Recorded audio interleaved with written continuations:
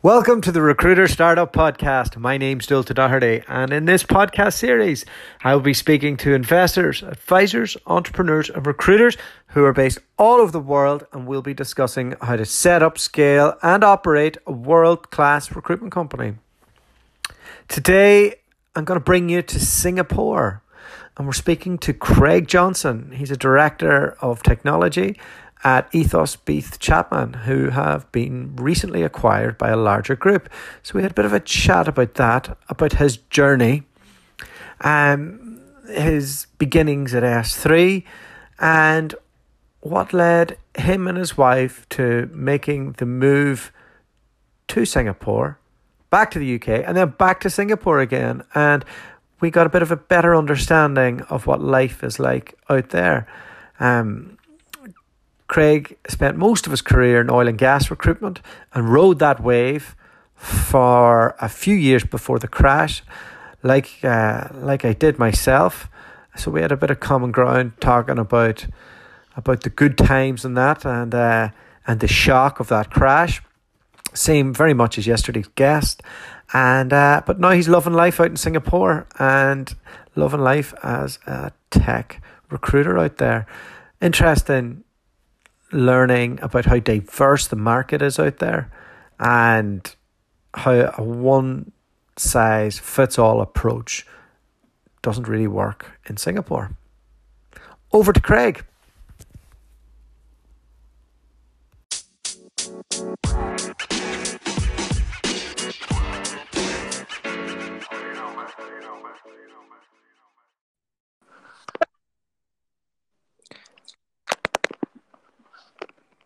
Craig Johnson, how are you today? I'm very good. Very good. Yourself? Yeah, not too bad. It's a nice day for a change. Where am I calling to in the world? You're calling to Singapore. I would say sunny Singapore, but it's not so sunny today, to be honest. Oh, I bet it's nicer than here. So, Craig, you're on your holidays recently, right? Where'd you go? I was. We just had a few days in Langkawi, which is a Malaysian island about an hour and 15-minute flight from Singapore, so it's not too far away. Does your dollars go a bit further there? It didn't where we stayed. Your wife would get on with mine then. Yeah, exactly. If I had my way, I'd be in a beach hut somewhere, drinking the local beer. But it wasn't that cheap. But wouldn't we all, right? Yeah, exactly. But no, it's marginally better than Singapore, but it's it's just a nice little breakaway and not too far away. Was it just a few days, or did you go for an extended one? No, it was just Wednesday till Sunday, just to sort of get over the Christmas period, really, because when you live abroad, traveling home for Christmas is not really a holiday. No. But you need one to get over it. Yeah. Any kids to bring home? Yeah, one, a little boy, 2 years old, just turned 2 at Christmas. All right, so at least you had some babysitters at home, hey? Yeah, that's the advantage, definitely. So thanks for coming on the podcast. We've been in touch for a while, and I suppose I just wanted to get an insight into your life in Singapore, and what led you there. You're from the Northeast, is that right? Yep. Yeah, I'm originally from North Yorkshire, not too far from Middlesbrough. So unfortunately, I'm a Middlesbrough fan. So that wasn't a choice I had. And you got a bit of a baptism of fire in recruitment, didn't you? You started at an interesting time. Yeah, well, I started with S3 back in 2011, and it was right in the midst of the oil and gas boom.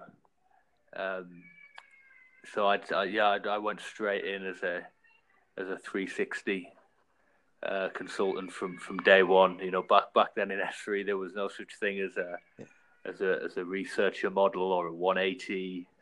It was kind of straight in at the deep end. I started in the same year actually with Robert Walters.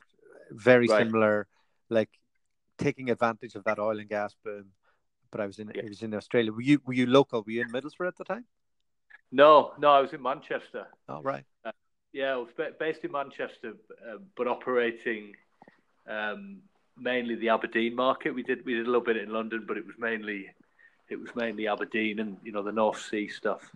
Yeah, it was money for fun then. It was, um, what what were you recruiting for? Was it geologists or engineers or?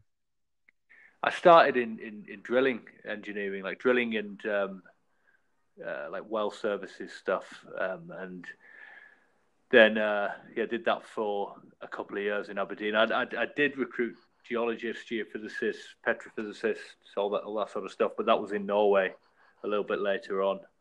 Um, so yeah, it was, but all upstream exploration type oil and gas, all the good stuff. So you stayed in S3 for nearly 5 years. What kept you there? It's a long time in a big agency. Yeah, well, it was constant progression. I was fortunate enough. I did fairly well from the off, really. Got into a good discipline. Yeah, I mean S3.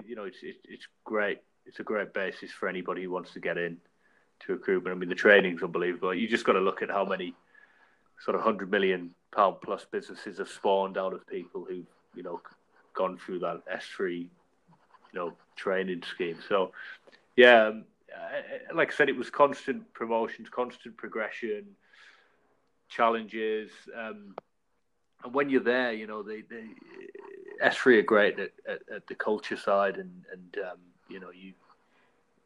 you kind of have this belief that there's nothing outside of it of S3, and that's what great companies do. So that's what kept me there, I think, as long as I did. To be honest, you never know. I may still have been there if the oil price didn't go the way it did. Yeah. I remember being at Robert Walters for a few years, and I used to think that other people at other agencies were sick. There was something wrong with them. Yeah. Like if you had said that you were working for S3, I would have thought you were working in a supermarket. That and that's the cultural brainwashing that goes on in large firms, and they're really good at it. Yeah. Yeah. So you had.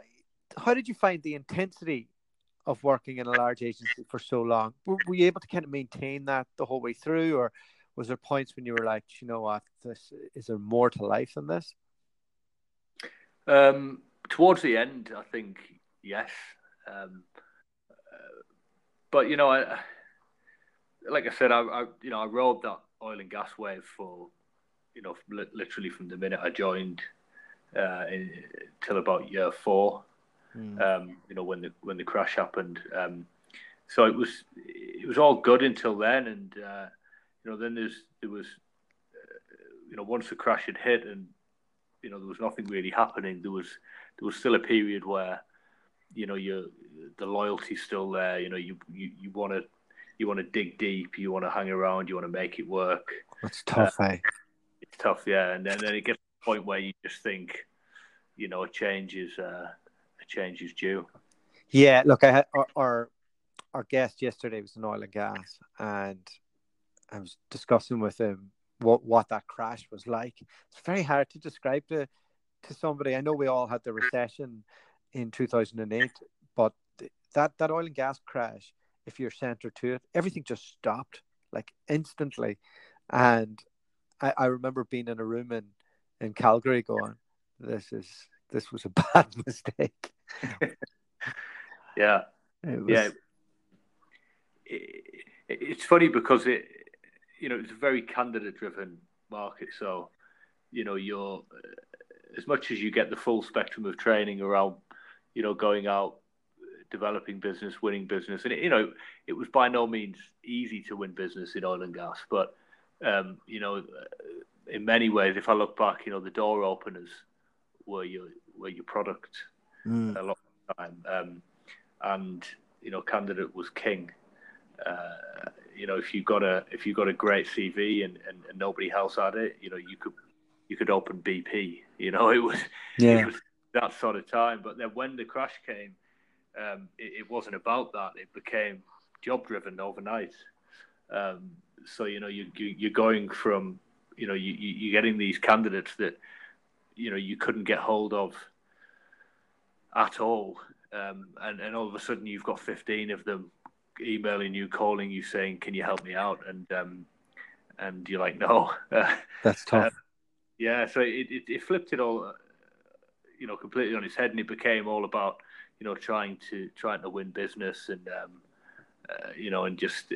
and if you do get a shot of a job, get there quickly and get it covered. But even then, there was hardly anything about it. Everyone was laying off.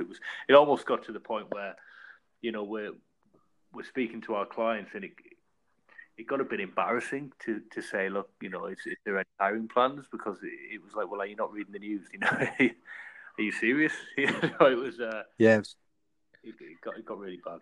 And it's funny, some markets are candidate driven, and it's a term that's thrown out there a bit, but oil and gas is specifically really candidate driven because the candidates are very mobile, so the recruiters tend to work a big geographical location.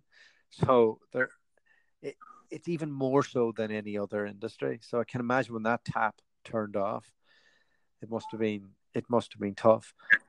So you're nearly 5 years in at this stage, and you join.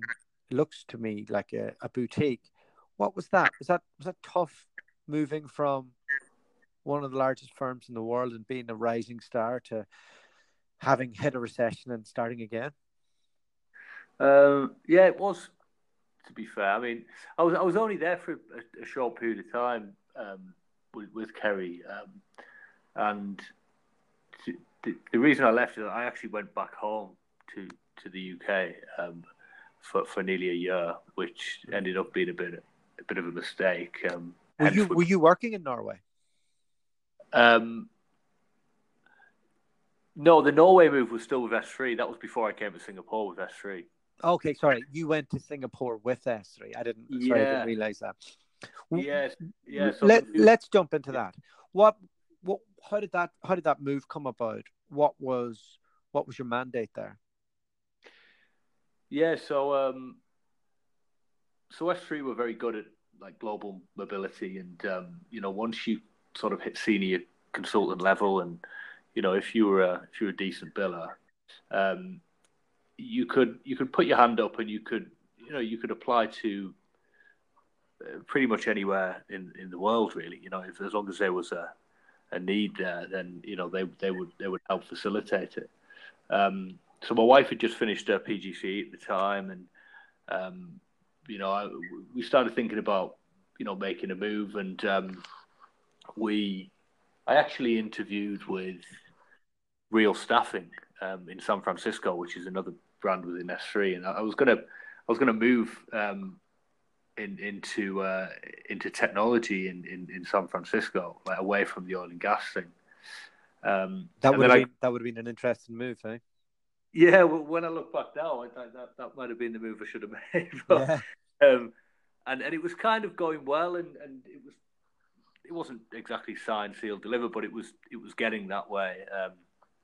And then I got a call from Mike Walker, who was the global head of Progressive Global Energy at the time, which was the big oil brand under S3, who I was working for in the UK. And he said, do you fancy Donna Lau's desk? And are you familiar? You probably know Donna Lau. She's doing Direct to X stuff now. But she's a bit of a legend in S3, and she was doing a couple of million sing a year here on drilling, and I was doing drilling in Europe. And he said, look, Donna's looking to come back home. We could do a bit of a swap here. And also there was a sort of fast track opportunity to move into a management role within the perm team. And at the time, the oil perm team for Southeast Asia was 28 people. So it was a massive opportunity. It was a number one perm team in the whole of S3 globally. They were killing it. So it was a bit of a no-brainer, really. So we sort of switched focus from San Francisco, and me and the missus ended up out here in Singapore, and within a month of being here, the oil price crashed. Oh man. So, yeah. Yeah. So that was 2015. That would have been February, was it? No, it was very late 2000. No, in fact, it was 2000 and what was it? 2014, late 2014. Yeah. Yeah, I remember. Oh man. So you've moved your whole life there. The oil and gas price crashes. Yeah. Are you thinking this whole move was a mistake? Like what's your thought process then? Like, has your wife got a job? What was that whole thing like? Yeah, well, to be honest, I stayed at S3 until I think it was March 2016. So I was there for a good 18 months as the price came down. Sort of fought through it, but obviously it wasn't a very good year. The billing wasn't there. It was just all about trying new things, trying to keep our head above water, looking at sectors which were similar to oil, where our brand would make sense, but it was perhaps still busy. So we looked at downstream oil, we looked at shipping, we looked at chemicals. We looked at diversifying in whatever we could, but it just wasn't working for whatever reason. So, and I think when you're not doing well, you tend to look at the negative. The negatives more than the positives.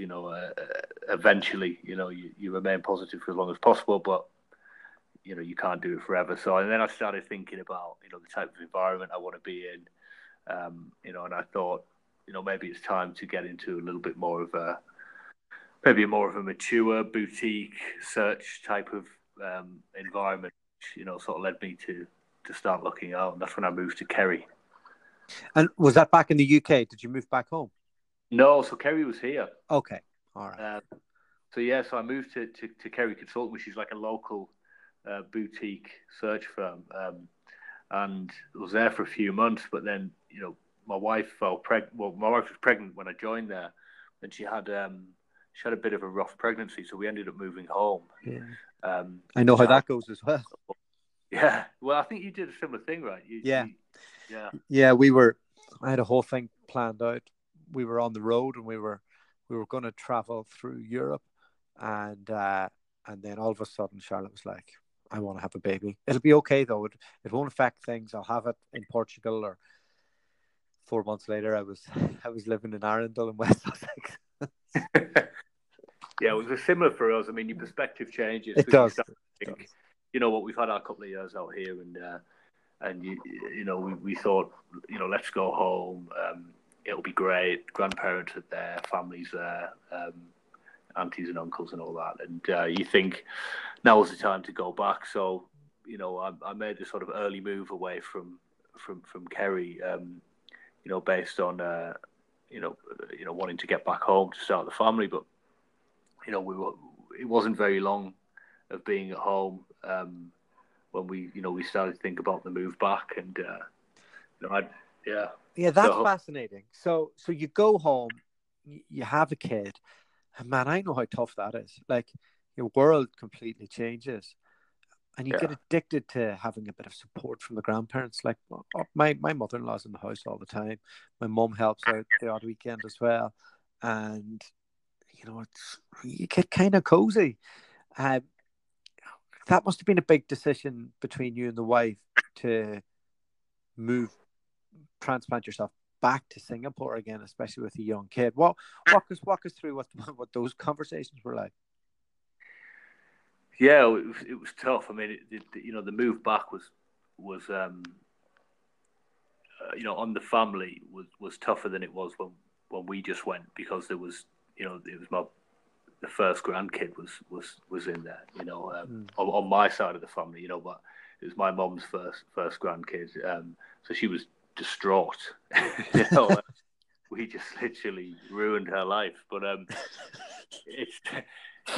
the decision to come back actually wasn't that hard, to be honest. Other than that piece, I don't want to sound cold, but other than leaving the family, it wasn't that hard. And we went back. I got a job for a company called Nigel Wright. Mm. An absolutely cracking business. Like, they really are a phenomenal company. And I was based in Newcastle for them, but I had like an hour and 20-minute drive there and back a day. So I was in the car for 2.5 hours every day, and it just, and I was really enjoying the job. We were living in a nice place, but then you start to realize how good you had it. Not just because of the weather and all that sort of stuff, but recruiting here is great. Compared to going back and doing everything phone based from a distance, because you're operating a national market from the northeast, so anywhere's a 2 or 3 hour drive. And it got us thinking that we've maybe we've thrown the towel in a little bit early on the overseas stuff, and we could go back out. We could have a few more years. We could make establish ourselves financially a bit better, and before going back to the small village in North Yorkshire. Yeah. There's plenty of time to do that. So yeah, we came back. You transitioned to technology at this stage. Was that through Nigel Wright, was it? No, so Nigel Wright, I did FMCG. Right. Yeah. Which was, so I was placing national account managers into like food and beverage companies, or consumer products businesses, that type of thing, which was good. It was very enjoyable. It was the type of people that you're dealing with were very similar to recruiters in a way. It's a sales type of role. It's account driven. You're sort of dealing with a lot of like-minded people. But again, the types of fees that you're getting, it just didn't even come close to what you were doing here. So yeah, what would the average fee be doing like that in the UK? I'm guessing it's about 7,000-8,000. Yeah, I'd say so. 7, 8, 9K. If you're getting in anything above 12, it's seen as a bigger deal. Whereas here that's a small fee. So yeah, is your from 15 to 20 over here? Yeah. Probably a bit more, to be fair. In British pounds, wow. Yeah, I'd say so. Yeah, a touch more. Yeah, I remember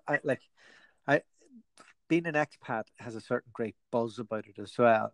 What's it like in Singapore from a social perspective? Is there still lots of UK recruiters out there, or would you walk down the street and kind of go, oh yeah, I know him and all the rest, or is it a bigger city than that? No, it's tiny. It's weird. I bump into people all the time, as though I'm living in like a small town back in the northeast. It's a strange place, but the expat community is brilliant. You just, before you know it, tons and tons and tons of people. Yeah.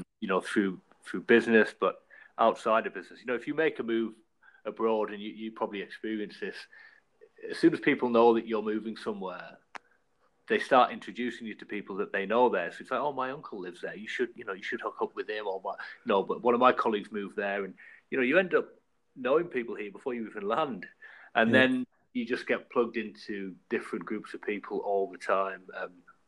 So yeah, it's a really small place, and from a sort of competitor perspective, you end up becoming quite friendly in many respects with people that you compete with in the market. And even if you're not too friendly with them, you know exactly who they are. Whereas, when I was in Manchester for S3, you had no interest in who the competition was. You didn't know who they were, where their office was, where they drank. It wasn't that. It just wasn't like that. But when you come here, it's funny. Like you end up knowing everybody in your market. Yeah, I was on a football team. Two different. One was an indoor team, and it was full of Robert Half and a few other the other consultancies, and the same with the same with my outdoor football team, and it's just that mix because if you're in any of the big agencies, generally people will move on and then they'll be mates with somebody else, and before you know it, it's like a scene from Anchorman on a Friday night. Yeah, that's literally the analogy I use. Yeah. It's like teams of recruiters everywhere. It's like that. Yeah, it's that scene in Anchorman where all the news crews have the big fight. Yeah, that's kind of... and when you're getting settled there, and this time you have a kid, so it's different. You're not Craig the lad that can just go out for a beer whenever. Like things are a wee bit different this time. Are you finding it actually easier in terms of you're probably a bit more committed to the location and you're associating almost with more families rather than people who are just fresh off the boat? Yeah, I mean, I suppose a big thing is, and this is one of the reasons why we actually moved home in the first place, ironically. But one of the big changes that happens in your life when you live out this way with the kid is that you have domestic help. So you have a maid living with you who helps with taking care of the kids and looking after the house, because you don't have that family support what you do at home. So it's your only option unless you're going to pay crazy sort of daycare fees, which make the UK fees look considerably cheap. So that's a big change coming back here with the family, and that's something that we were quite hesitant about, to be honest with you, because it's being brought up in Europe, unless you're very, very wealthy, having people, having staff type of thing in your house is alien. What does your mum think about that? She's fine with it, to be honest. I mean, yeah, I think she's seen the the relationship that Jessica has with our little boy and how it works, and I think she's good with it. But I think it's funny you mentioned that, because I think at first there was, I think there's a degree that that there's going to be a relationship there which is stronger than the one that she's going to have with our little boy. Yeah, yeah. And from a business perspective, you came back in. You're doing technology. You decided to go for a boutique this time. What was your thought process after being indoctrinated for so long in S3 and then having a bit of a stop-start time between being over in Singapore and leaving, and your wife getting pregnant, going back, and then back again? You must have been thinking, okay, I need to really choose my employer right this time. Yeah, exactly. I think I wanted to, like you said, after a bit of a stop-start and an experience of a couple of different companies, you form a better picture of what's actually going to work for you personally. And I think EBC has been that right mix for me. I had a good friend working there as well, Nick Pelling, who actually introduced me to the business, and so I got a really good inside perspective on what I was getting myself into. It's a business that's on a real growth trajectory, which is not everybody is at the moment in Singapore. There's a few firms that are having some tough times, but EBC has been the opposite. It's been nothing but positive news and growth since I came on board, and I think also there's I mean, we were set up in 2012, so we're still very new. So there's that sense that there's still a lot to achieve, and that there's a lot of things that I can affect and implement, and bring things to the table which I've seen elsewhere, where if you go to a more established business, you can't necessarily do that. And also with the acquisition which was coming up, which is now complete. We're now part of a much bigger organisation called the Will Group. So I was aware that not only was that drive to build something there, but there was going to be the financial backing to do it as well. So it ticked a lot of boxes for me, basically. Yeah, and so that's interesting that you were part of the acquisition.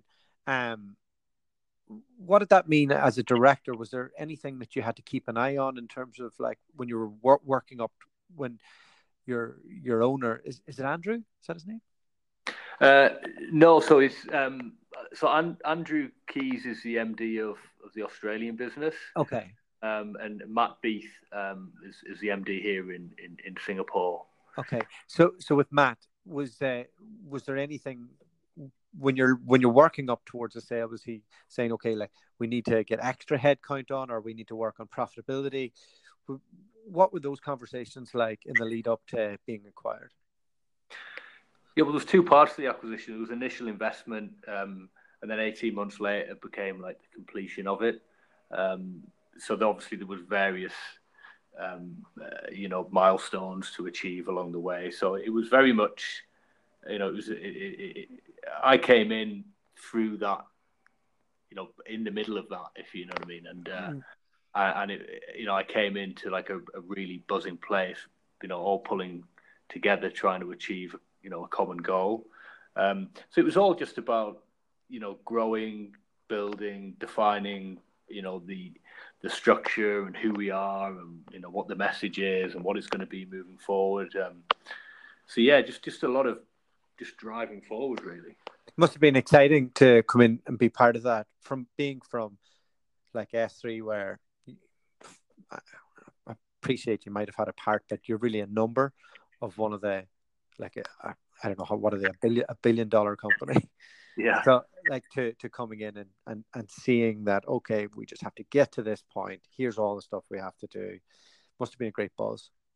Yeah, it is. And, you start getting exposed to things that you don't get exposed to in a big company, and it was a good time. It still is. I'm acting like it's somewhere in the past, but it's still going strong now, and the growth is still there, and the appetite's huge. If you had a time machine, or let me give you a different question. If you were that guy, you were at S3 right now, and you were thinking of making the move to Singapore, what advice would you give yourself? I'd give myself more options, to be honest. I was extremely loyal to S3, to the point where I didn't even consider the thought of speaking to any other companies to see what other options I might have. Making the move, it was just a no-brainer for me. It was, well, I'm S3 and I'll move with S3. But S3 till you die. Yeah, exactly. I think I'd probably give myself a few more options. At least to just get a feel of my worth in the market, but also other ways of doing things. Because there's a lot of different methods out there. There's a lot of different approaches. The landscape's very diverse. So I think I'd give myself more options. And you're giving yourself more options, and you make a choice.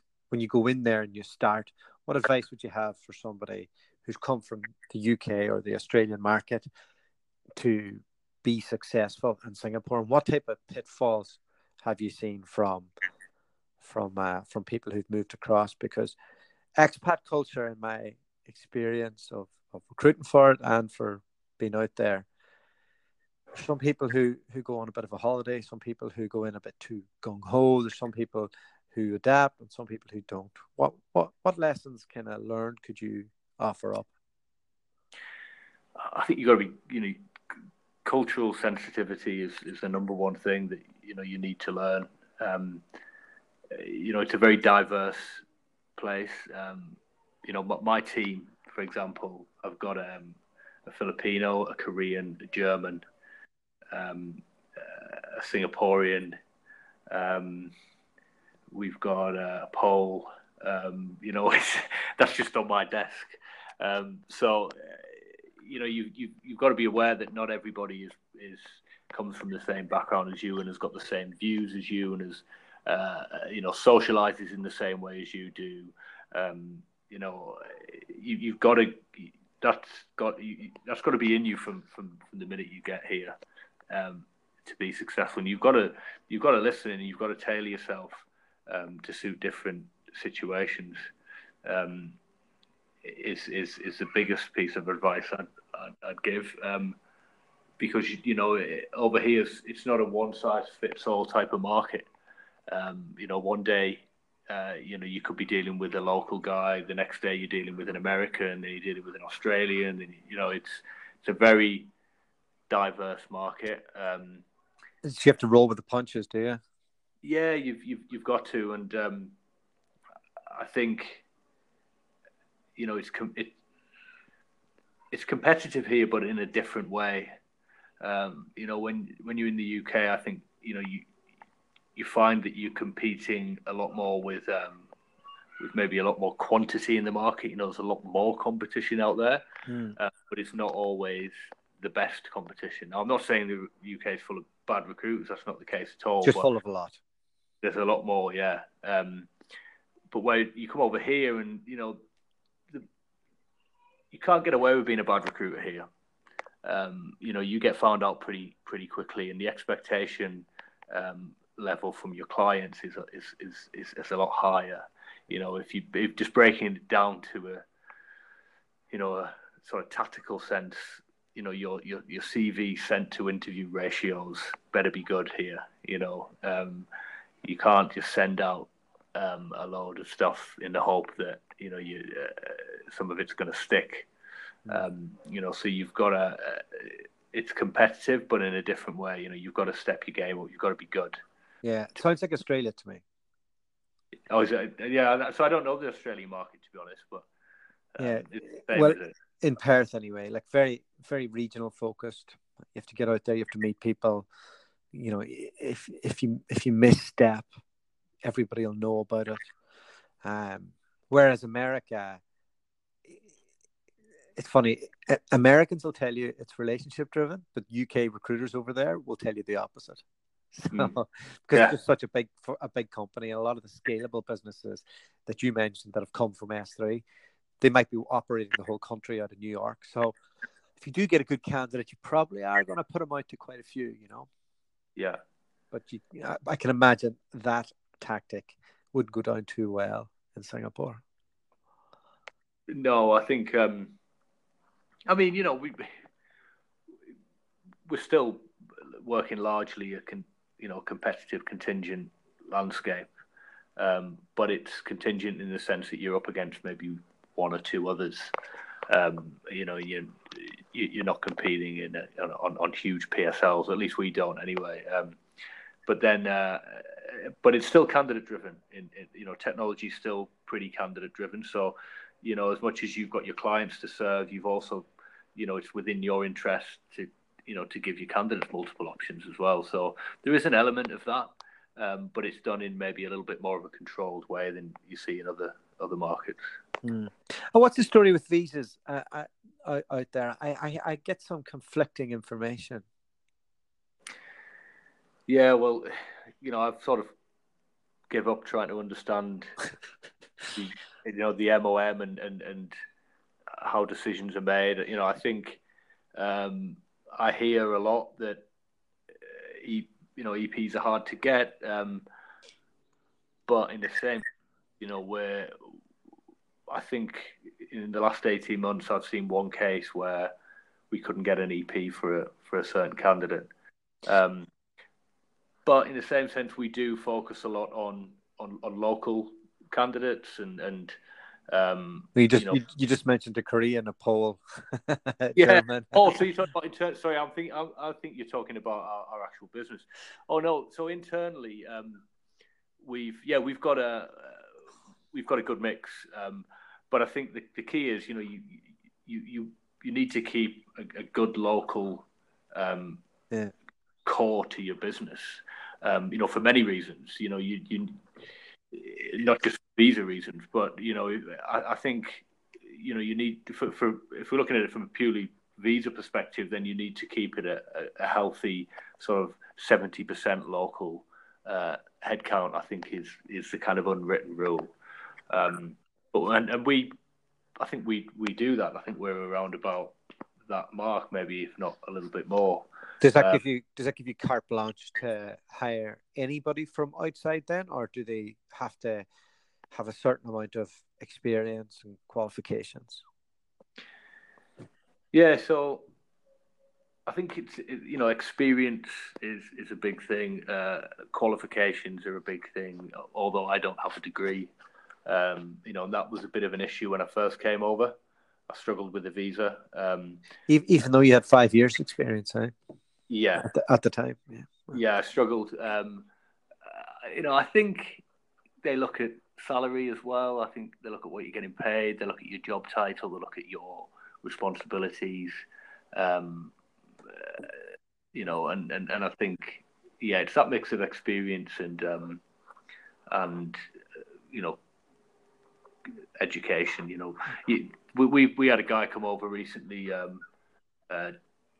From the UK, and I think he's got about 3 or 4 years experience, but he's got a good educational background to support that, and we got his visa pretty easily. So it seems like 2 to 3 years plus a degree seems to be the golden ticket for a lot of locations, or 5 years without. That's 5 years at least without a degree. Wow. And I got into recruitment at 26, so I've got a bit of experience before recruitment, so I can throw that into the visa application as well. But we've never had too many problems, to be honest. No, fair enough.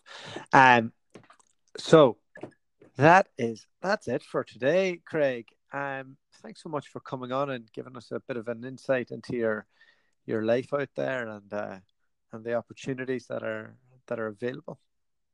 No problem. Thank you. I appreciate it. All right. Well, have a great day, and we will talk again soon. You too. Catch you later, mate.